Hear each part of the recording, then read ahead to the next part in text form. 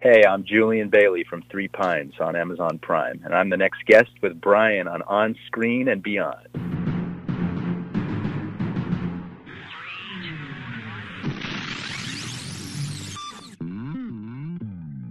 On Screen and Beyond, an inside look into the entertainment world featuring interviews with people from the movie, TV, and music industry, news on upcoming TV and DVD releases, and the rumor mill. And now, here's the host of On Screen and Beyond, Brian Zemrak. We are off on another edition into the world of entertainment. This is episode 615 of On Screen and Beyond. I'm your host, Brian Zemrak, and this is the show that keeps you updated on what's coming your way as far as upcoming new movies, remakes, sequels, and TV and movie DVD releases, as well as our interview segment with a guest from the movie, TV, or music industry. This week on Screen and Beyond, you've seen our guest on NCIS, Quantico, For the People, The Young and the Restless. But you mostly know him probably because of his recent show, his new show on Amazon Prime called Three Pines. Julian Bailey is joining us. He's Peter Morrow on the show, and we're going to hear all about that show and a whole lot more from Julian coming up in a few minutes right here on Screen and Beyond, so get ready for that. And we also have our remakes, and we have there's some really interesting ones. It's you sometimes wonder, why are they doing this for remakes and things, but we'll find out. That's coming up in a few minutes right here on Screen and Beyond. And if you are thinking about somebody you'd like to see on the show, or hear on the show, I should say, you can email it to me at feedback@onscreenandbeyond.com. I'll see what I can do about getting that person on. And be sure to tell a friend. And if you are new to On Screen and Beyond, I know you're going to like this episode, but I suggest that you also go back after you listen to this, start with episode number 1, and then work your way up all through all our episodes. And each week we give you a new episode, so you'll have to check those out. You don't want to wait all that other time. But there are 615 episodes of On Screen and Beyond right now as I speak. And you can go back and listen to every single one of them. Go to onscreenandbeyond.com and you can see them. We have our rerun section where you can look down through them all and see who's there, and you can download them right there. Or you can go to your favorite podcast provider, whether it's Apple or Amazon, or just want to tell Alexa, say, "Hey Alexa, play On Screen and Beyond." And it's going to play it. And there's just all kinds of ways, Podbeam, Stitcher, the whole works. They're all there. And we thank you very much for listening, and I hope that you'll keep doing that. And also tell a friend about On Screen and Beyond so we can get the word out and get more people listening to On Screen and Beyond. Always love having new people listen. And if you are here for the first time, welcome, and I hope you'll continue. Well, let's get right into it. It's time for Remake Madness on Screen and Beyond. Please hang up and try again. Remakes. It looks like Channing Tatum has acquired the rights to 1990s classic Ghost. Now, of course, that used to have Patrick Swayze and Demi Moore in it. That was the original people from the movie. And he plans to produce and star in the remake. And DC's co-boss, James Gunn, says his thoughts are that no one has been cast as Superman yet, no matter what rumors say, and this would be for the remake, reboot, whatever you want to call it, of the films of the Man of Steel. And a remake of Inspector Gadget is in pre-production for 2026. And that's it for Remake Madness. Coming up next on Screen and Beyond, upcoming new movies. Upcoming new movies, it looks like Amanda Seyfried is making a Thelma and Louise musical. Now, this isn't going to be a movie. It's going to be on Broadway, okay? But I figured I'd stick it in here. And it also has Evan Rachel Wood. She's joined in on the project, and the original Thelma and Houston screenwriter is on board. Mark Wahlberg will star in Holiday Road. Now, this is listed as an action comedy about a former assassin living out a normal life. Just one problem has come up. He has to take his unsuspecting family on the road when his past catches up with him. We'll see what happens to that one, and we'll let you know when we hear about a date for that. And let's see, there's got to be one more around here somewhere.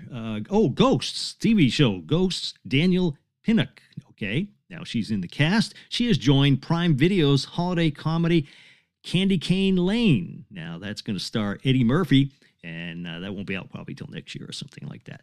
And that's it for upcoming new movies. Next on Screen and Beyond, let's find out what's coming your way as far as sequels. Sequels. Well, Justin Bartha, one of the stars of the National Treasure film, says there is still hope for National Treasure 3. Time will tell.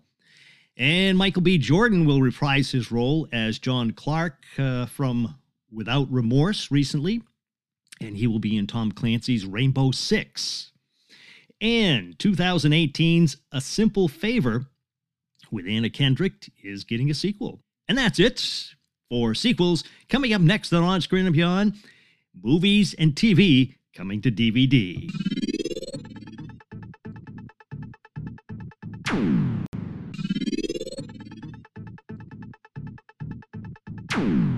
Movies and TV coming to DVD. Well, it looks like the classic Secret of the Incas, starring Charlton Heston and Robert Young, is going to be getting a release on February 28th on Blu-ray and DVD. And it looks like Masterpiece All Creatures Great and Small Season 3 comes to Blu-ray and DVD on March 14th. Doc Martens Series 10 lands on Blu-ray and DVD on March 21st. Violent Night with David Harbour as Santa Claus lands on Blu-ray and DVD on January 24th. And it's not your typical Santa, just be warned. And the classic horror movie The Haunted Place with Vincent Price and Lon Chaney Jr. floats onto DVD on March 14th. And Colosseum from the History Channel hits DVD on January 24th. That's it for TV and movies on DVD. Coming up next on Screen and Beyond, TV and entertainment time.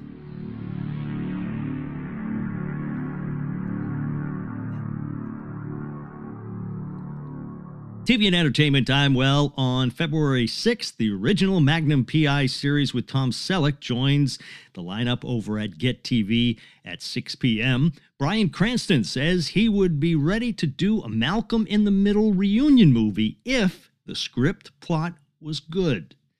And sadly, movie legend Gina Lollobrigida has passed this past week at the age of 95. That's it for TV and entertainment time. Coming up next on Screen and Beyond, we head down to Three Pines, and you can catch that on Amazon Prime. And we have Julian Bailey, Peter Morrow from Three Pines right here on Screen and Beyond.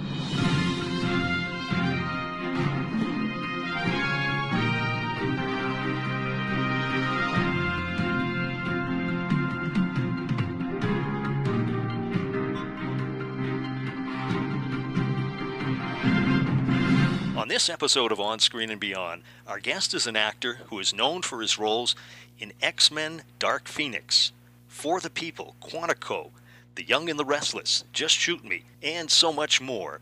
Right now, you can see him on Amazon Prime's Three Pines as Peter Morrow. It's Julian Bailey. Julian, welcome to On Screen and Beyond. Thank you, Brian. I appreciate it. Thanks so much for having me. Hey, Julian, you have to be very excited because Three Pines has turned into quite a hit on Amazon. It sure has. I am excited. You know, we're just so grateful for all the support and happy that people are enjoying the show. Evidently, they are. That's what all the early numbers seem to suggest. So, yeah, I'm extremely stoked, very happy, and feeling very blessed about it all. Yeah. And watching the show, it's got so many twists and turns. You know, all of a sudden it's going off in this direction, then bang, it's over here. That's right. It's very well done. Thank you. Yeah, all the twists and turns. I mean, I guess that's what keeps people watching. You know, is not being sure what's going to happen next or how the story's going to unfold. And I like to think that's what makes for good TV or just good entertainment. You know, is getting the audience sucked in, as it were, and on board for the journey that we want to take them on. And we have a lot of credit to give to Louise Penny, who wrote the books, and to Amelia DiGirolamo, who adapted them for the screen. Mm-hmm. Yeah. And now, just in case there's anybody out there who hasn't seen this, can you let our audience know about what the show is about and your role in it? Yeah, sure. Well, the show Three Pines is based on a novel series by Louise Penny, who's a best-selling Canadian author. And how to summarize Three Pines? Well, it's set in as it's described in the books, a little village in the eastern townships of Quebec. Now, the eastern townships is close to the U.S. border, so it's in Quebec, in Canada. And it's a beautiful part of the country, really a beautiful part of the world. And in this town, unfortunately, these odd murders take place, or have been taking place. And so there's an investigator named Armand Gamache who comes in to the town to see what's going on with these unfortunate occurrences. And when he comes into the town, he gets to know the townspeople. And then gradually, he and his team start to discover that the townspeople, who appear very friendly and hospitable to an extent, hospitable, I would say. Actually, in the show, maybe a little less so than in the books. But he starts to realize that they all could be suspects, every one of them. And so as the series progresses, we start to learn that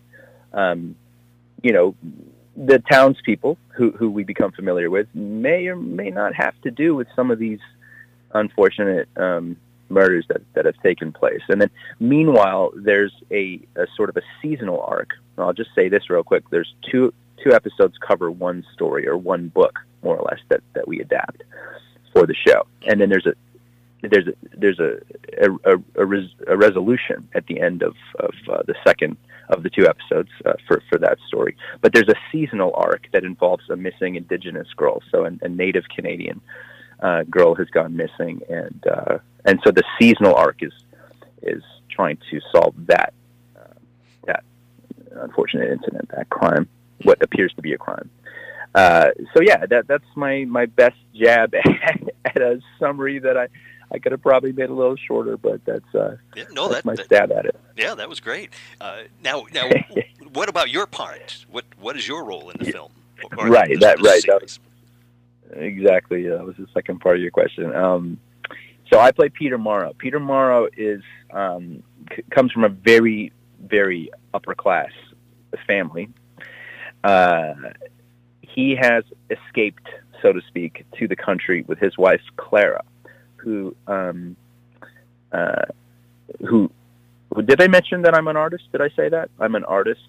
Did I say that? Yeah. Anyway, No. I'm an artist from an upper class family. Okay, so I've escaped to the country with my wife Clara to make a simple life for us out there.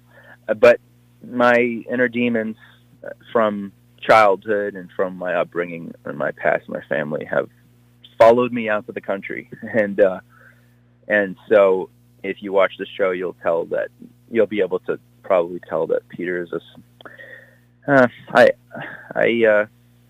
hate to use the word disturbed, but he is a somewhat disturbed individual. He's looking for peace in his life. He's looking for redemption, aren't we all? But he's looking for a place of inner calm, I'd say, in his life. And in the process of trying to find that and get to that place, I think it's okay for me to say that he's a suspect in one or two of the crimes, and as are some of the other townspeople. And and my character is just a really, I'll say he's a really well-meaning person, but perhaps very misunderstood, and therefore perhaps disliked by some.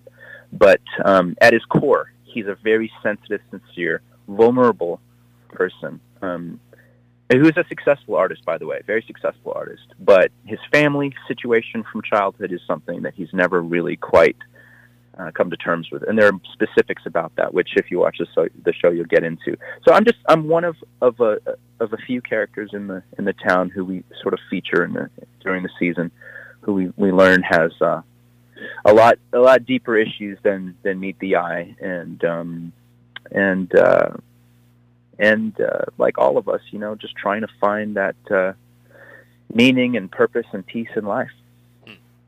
You did that very well because you gave a good explanation of who you were, but you didn't give anything away, which is great. Yeah, no, I appreciate you saying that, man. I've been doing more of these interviews and things, and I was telling someone the other day, I was like, man, it's a real skill to be able to say what you want to say, but not go on too long, because I tend to give sometimes unnecessary details and just kind of ramble on. But no, I appreciate that, man. It's a skill that I'm still working on developing. But thank you. Yeah, because it is tough not to be able to give away, and I don't like giving away things, because then why should people watch it? Right. But I want to get them enticed, and you did a great job of that.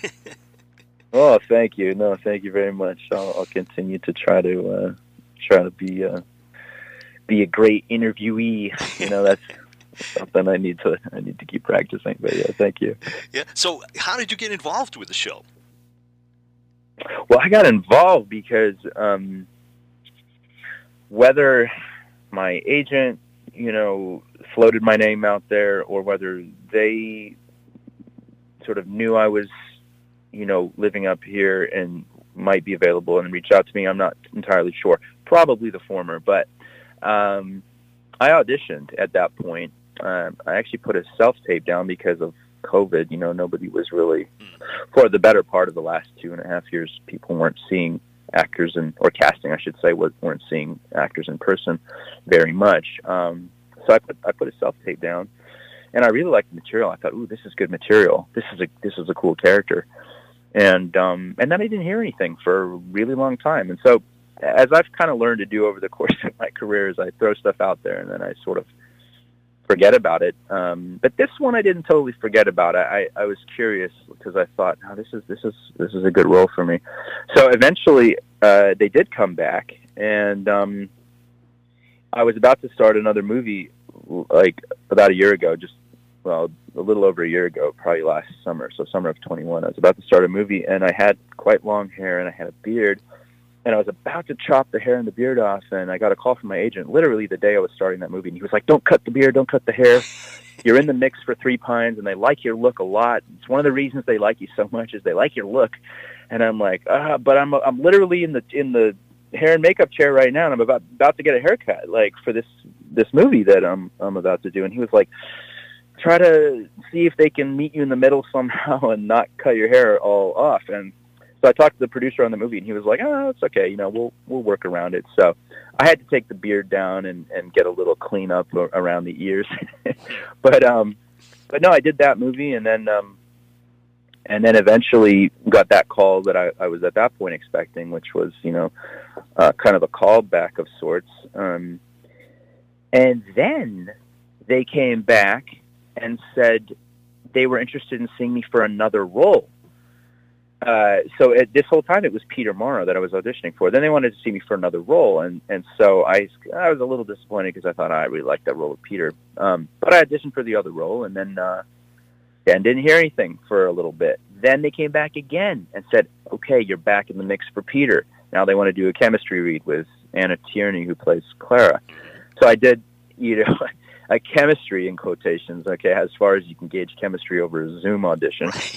So I did a chemistry read, from my little bedroom, and on Zoom. And of course, to get your eye lines right for the people watching the read, and there was a lot of people in the room at that time, or the room, again in quotations, watching on Zoom, and I had to get my eye line right, and therefore couldn't really look at Anna, which is the thing you hope to be able to do when you're trying to figure out if you have chemistry with someone, right? Is to be able to look at them. But if I were to have looked at her, it wouldn't have read right for the people watching. So I'm like looking at like a thumbtack on my wall or whatever for my eye line, and so we did it a couple of times, and then I didn't hear anything. That was Thursday passed, Friday passed, Saturday, Sunday, you don't hear anything on the weekend. Monday passed, still didn't hear anything. I thought, oh, this one's probably dead in the water. But it was a good experience, Then Tuesday afternoon, I get a call from my agent, and he says, hey, can I speak to Mr. Peter Morrow, please? And I said, "What?" I kind of dropped my bowl of cereal on the ground, and calling me Mister. This is going to be important. Yeah, I was like, wow, okay. So I guess I got the part. So I was pretty happy, pretty excited about that because I knew it was a great show, and I knew it was a big platform, and it was a good role, and it was a series regular. So I was over the moon. Yeah, I was really happy. Yeah. And then we got shooting like not long after. I was cast quite late in the process, so I didn't have a lot of time to get all familiarized with the books like some of the cast did, but yeah, that's how it happened. Now, like I say, I don't want to give anything away in case people haven't seen it, but did you encompass all the books, or is there a chance for a second season? Or, I mean, I know things happened, and Right. Well, no. So as I mentioned earlier, we covered over or did I mention earlier? I'm sorry. Sometimes I'm not sure if I said about two something or I didn't. But we covered 2 books. We covered 1 book over 2 episodes. Yes. So there are 8 episodes in the season. So we covered 4 books total. Yeah, that's right, 4 books. So as adaptations, of course, there's a lot that people will see and they'll be like, "Oh, that wasn't like it wasn't the book." Well, it's an adaptation. It's not a carbon copy sort of translation to the screen. It's an adaptation. It's a creative adaptation. So no, we covered 4 books, and I believe there are 18 or maybe now even 19 books in the series. 18 or 19, something like that. But Louise just had her latest book come out. It was #1 on the New York Times bestseller list. And I believe it was her 18th or 19th book. Don't quote me on that, but it's one or the other. And she's incredible. I mean, she's just sort of prolific at this point. And she started writing these novels, in her late 40s. So she's got a lot out, and there are at least 13 or 14, 14 or 15 books left that we could adapt. As far as a word on a second season, we don't have an official word yet, but we're encouraged by the numbers. And I said to someone the other day, I said, "Look, we did everything we felt we could do. We put it all out there, like a basketball team or a football team. The NFL playoffs are kind of sort of going on now, or about to be going on. We left it all out there on the field. We left it all out there on the floor, and we put our heart and soul into it. And I think the initial feedback's been very encouraging. I'm pretty sure we were #1 in the U.S., the U.K., Canada, Australia, and Ireland for about 3 weeks, maybe even a little over 3 weeks. Wow. And then we got bumped by Jack Ryan, which was sort of to be expected because people have been waiting for that juggernaut of a show for a while. And we got bumped by Jack Ryan. Now I think we're in the top 5, or at least still in the top 10 in at least 5 countries. So I mean, we're encouraged, man. And if they want to bring us back and give us a shot at second season, I think people will be really happy, and we'll definitely give them something worth waiting for and worth watching. Yeah, because not being familiar with the books, the way the show ended. It was like, okay, well, like I say, I'm not going to say what happens, but it's like, okay, did he? Don't he? Don't they? What's happening? No, totally, man. They left it in a really good place for to pick it up in the next old cliffhanger. The old cliffhanger. Yeah, and the way they did that was great. So I mean, I think a second season, if I may say so myself, is warranted, and it would definitely, I think, make a lot of people really happy. Like that's where it's at now. I'll be happy to hear some news soon. And having been in this business for quite a while, I have learned that there's not necessarily always a lot of rhyme or reason as to why certain decisions in Hollywood are made. And so I say all the time, as an actor in this business, you can't really afford to get too high or too low. You have to stay pretty even keeled, and so I've tried to do that throughout this whole process, and I continue to try to do that. So I'll be over the moon to hear that we get a second season, and if for some reason that's not the case, I'm gonna keep on trucking That's all you can do. Swinging for the fences. So, yeah, that's all you can do. So it's been tremendous, and I think it'd be amazing to have an opportunity to build on what we've established thus far. Yeah. Hey, this is Mark Cuban, and if you love television like I love television, you have to listen to On Screen and Beyond. Now, was acting what you always wanted to do from when you were a kid? From quite early on, yes. From quite early on. I would say, like, in terms of, fantastical dreams, my ultimate dream was to be a Major League Baseball player, but when I was 13, I hurt my knee playing basketball, and I loved basketball, but I just loved baseball more than anything. To watch it and to play it, I mean, all around, I loved baseball. And if I had grown up in a warmer climate, I think had not hurt my knee, I think I could have had a shot at playing professionally at some level. Maybe not the majors, but at some level, I think I could have played professionally because I had a real passion for the sport. Mm-hmm. But I hurt my knee playing basketball, and when I hurt my knee, at that point I had already started getting into some acting projects and was getting paid for it at quite a young age. So I think even at that age, I realized that athletics might not be in my future, at least as far as a job goes. And so, yeah, my focus at about 13 years old really sort of narrowed in on the entertainment industry. My mom was a piano teacher, and she had been a music teacher at a school in England where she's from. She's from London.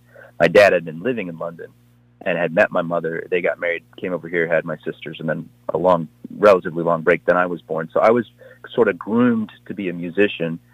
But then what happened was I didn't really take to the classical approach, the musical approach that my mom, the school that she was coming from, was very, kind of rigid, for lack of a better word.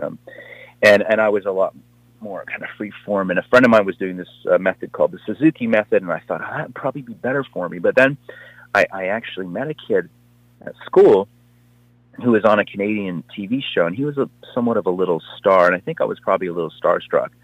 He was I think he was maybe a grade ahead of me or something, or a grade below me. But anyway, I would see him around, and I think, that's the kid from that show. And I thought to myself, I could do that. I really think I could do that, because I already knew I liked making people laugh and, that kind of thing.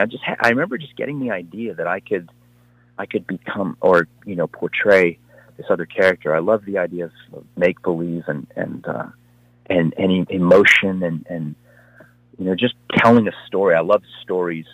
And I loved Charlie Chaplin when I was a kid. My mom used to get 16-millimeter reels for my birthday parties, and I would sit there and just smacking my knee laughing. And my friends would be like, what's this? So yeah, I was really surrounded by the arts, and Peter Cook and Dudley Moore were a couple British comedians that my mom sort of raised me on, and Fawlty Towers, John Cleese, and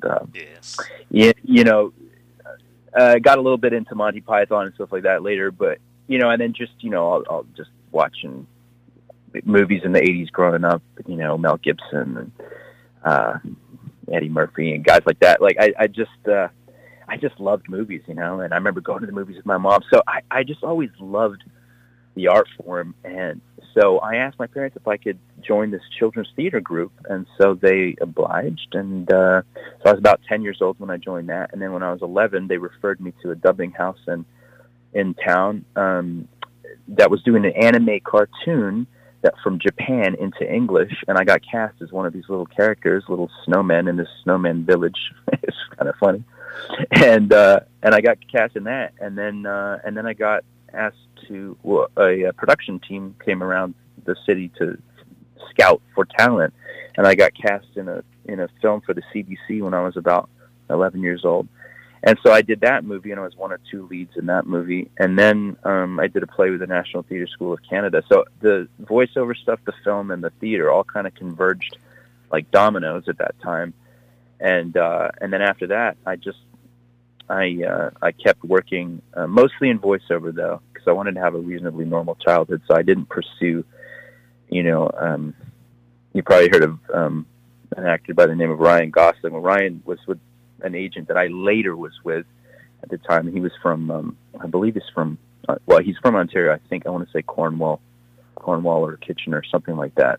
I could be wrong about that. But anyway, he went down and did the Mickey Mouse Club, and then he ended up really going for it, and of course he's had an extraordinary career so far. But I sort of wanted to play sports and just like be sort of normal, so I did a lot of voiceover stuff. I played Mowgli in the Jungle Book series, and I was Pepito in the Madeline series, and things like that, and a lot of dubbing. And then after that, we moved to Southern California, went to school, and then after school, went to Chicago. So that's kind of how it all started in my early years. Yeah. Now, you mentioned Ryan Gosling and Mel Gibson and everything. I can picture you doing a action movie with one of those guys or Mel Gibson. I don't know why, just seeing you on the screen, it's like, oh yeah, he'd be great, doing that. Thanks, man. Thanks. Yeah, put a word in for me, man. That would be amazing. I would love to do something like that. I would love to have a challenge like that. And I think too, like, to merge comedy with action is something that I always thought would be like a dream kind of opportunity for me. Comedy was a big thing for me early on. I actually got my foot in the door for the best way I ended up getting my foot in the door in Los Angeles was through doing stand-up comedy. And I was seen by an agent who brought me in. He was actually a literary agent, and then he kind of hip-pocketed me for a while, and then they signed me, and that's when the momentum started for me down there. And, nobody, would have realized how close I was to certain, like, pretty big shows that ended up happening. But I was in the mix, and I was up against, certain actors, and, I just always believed that my opportunity would come, and I just kept chipping away and kept swinging away and kept trying to learn and grow as a person. And yeah, but I love comedy, and I'd love to work with those guys. I mean, like Mel Gibson, wow. I mean, that dude, I mean, just even just as a director, what he's been able to do, it's just a super gifted, talented, interesting guy. Yeah. But you did work with Leah Thompson in For the People, right? Yeah, I did. Funny you should bring that up. Nobody brings that up. Well, Leah's been a guest here too. I've had Leah on the show here. What? I love her. Oh man, no, I worked with her a long time ago, man, and she was a dream, sort of first star for me. A dream. It was like a dream come true working with her, and it was a dream come true for me because, I grew up in the 80s.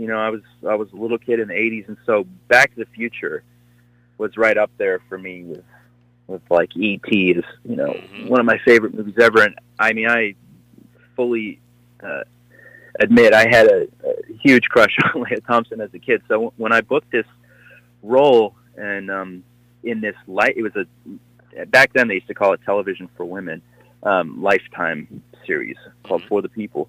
And I found out she was going to be playing my boss in the show. I played her sort of kind of like her assistant secretary type of role. That's sort of what I was doing. I was guaranteed 2 episodes, and what happened was we had a table read one day, and the actor who was supposed to play one of the sort of emotionally meaty roles that was just like a one-off, like a 1-episode guest spot, couldn't come to the table read, so they asked me to read that role.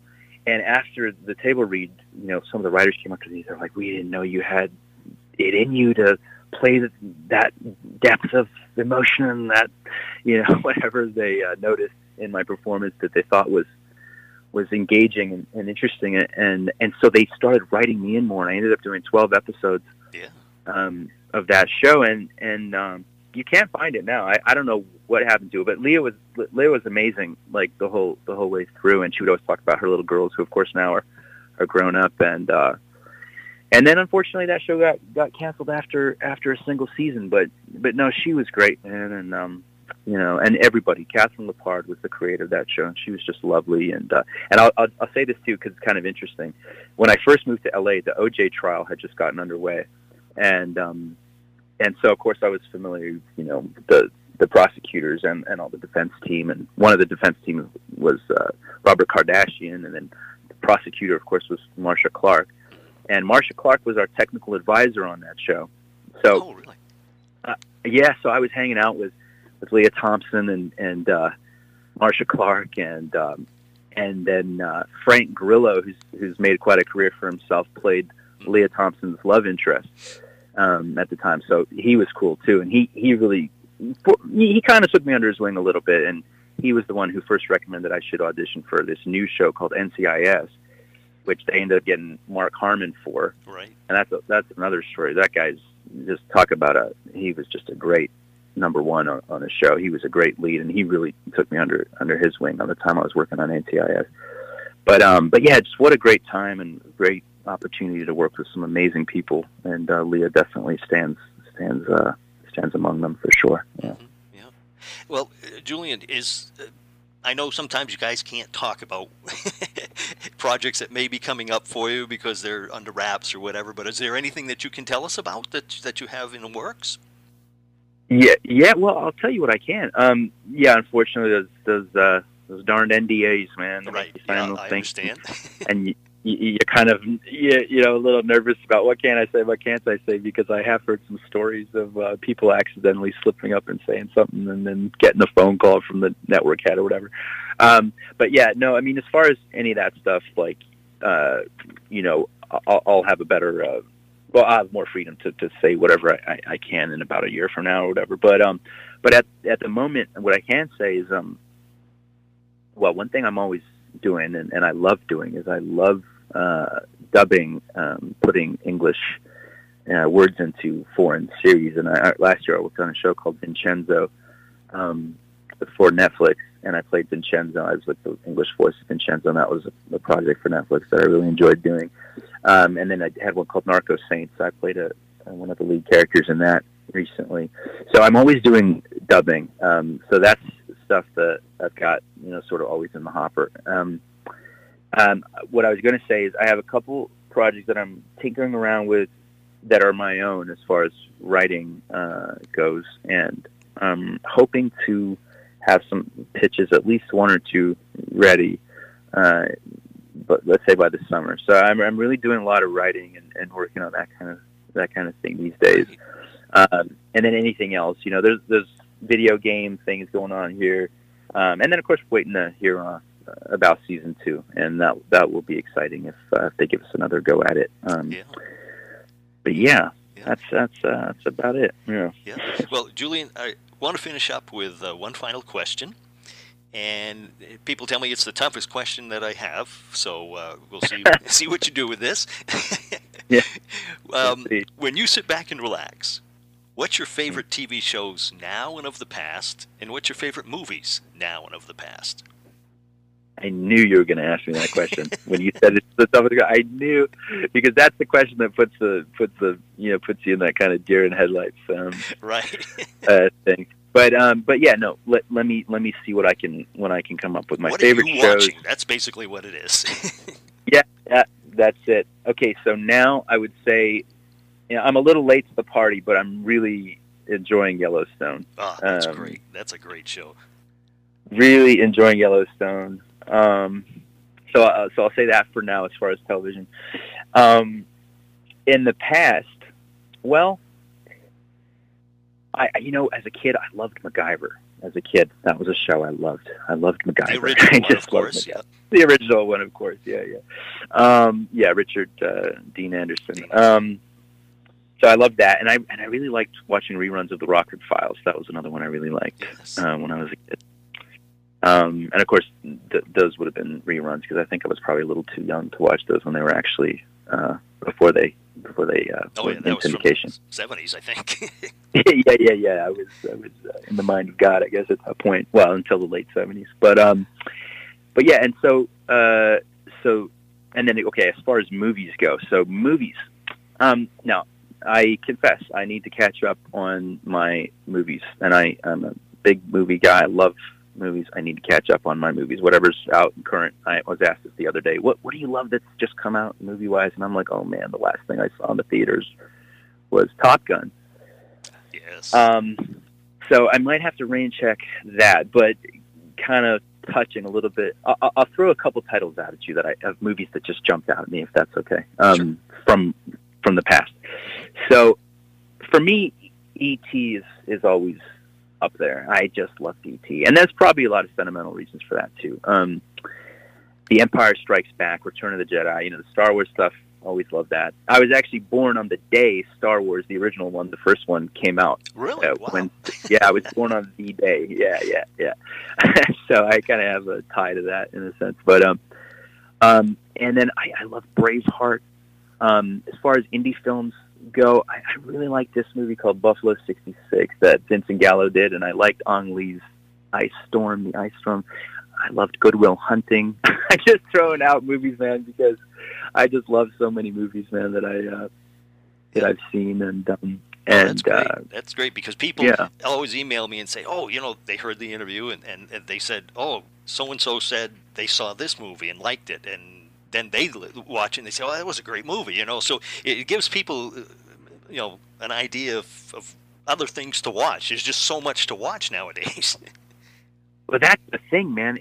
I think they did some kind of a study, and they found out that when people are given like so many options, they oftentimes end up picking none. And I find lately with everything also that I've had going on, it's just been a question of what to pick. What do we settle on? And it's no longer the days of walking through Blockbuster Video, trying to pick your 3 movies to bring home for the next few days, but now you're just like browsing all these platforms that's like unending options. But yeah, I'm sure I'll get off the call with you and I'll think to myself, I should have said this one too, but yeah, so many great movies, man. Well, Julian, I cannot thank you enough, for sharing this with us, and we will be watching to see if you haven't seen Three Pines, anybody out there, be sure to check out Three Pines on Amazon Prime. But gonna keep my fingers crossed for a second season, and be interesting to see what you've got coming up in the future here. And love to have you back if you're promoting something else here. And thank you so much, Julian. Absolutely, Brian, and I'll definitely take you up on that, man. I'd love to come back sometime, and thanks so much for having me. It's been a real pleasure. And a big shout out goes to Julian Bailey for joining us here at On Screen and Beyond. I want to thank him so much for taking the time to talk to us. Busy guy, he's got all kinds of things going on, and that's Three Pines. If you have not seen that, be sure to check it out on Amazon Prime. It's a good show. And as far as more episodes of On Screen and Beyond, we have some coming your way. And we have somebody from a show that, a lot of people used to like back in the 80s, I think, around the 80s. And it went on for quite a few years, and that's coming up shortly. And who else do we have? I don't know. We got a couple other people lined up already, and more are going to be coming on board. So keep listening to On Screen and Beyond. In the meantime, until next week, you can turn around and check out all the episodes at On Screen and Beyond, or I'm sure you've been doing this 16 years, so you can go back and listen to them again, because there's a lot of them, I'm sure, that you've forgotten, what the people had said and everything. And sadly, a lot of the people, some of the people who have been guests here at On Screen and Beyond have passed away. So you can check them out, hear their story right from them. And that's it. That is a wrap for this episode of On Screen and Beyond. So until next time, when we once again take you on screen and beyond, I'm Brian Zemrak. Take care.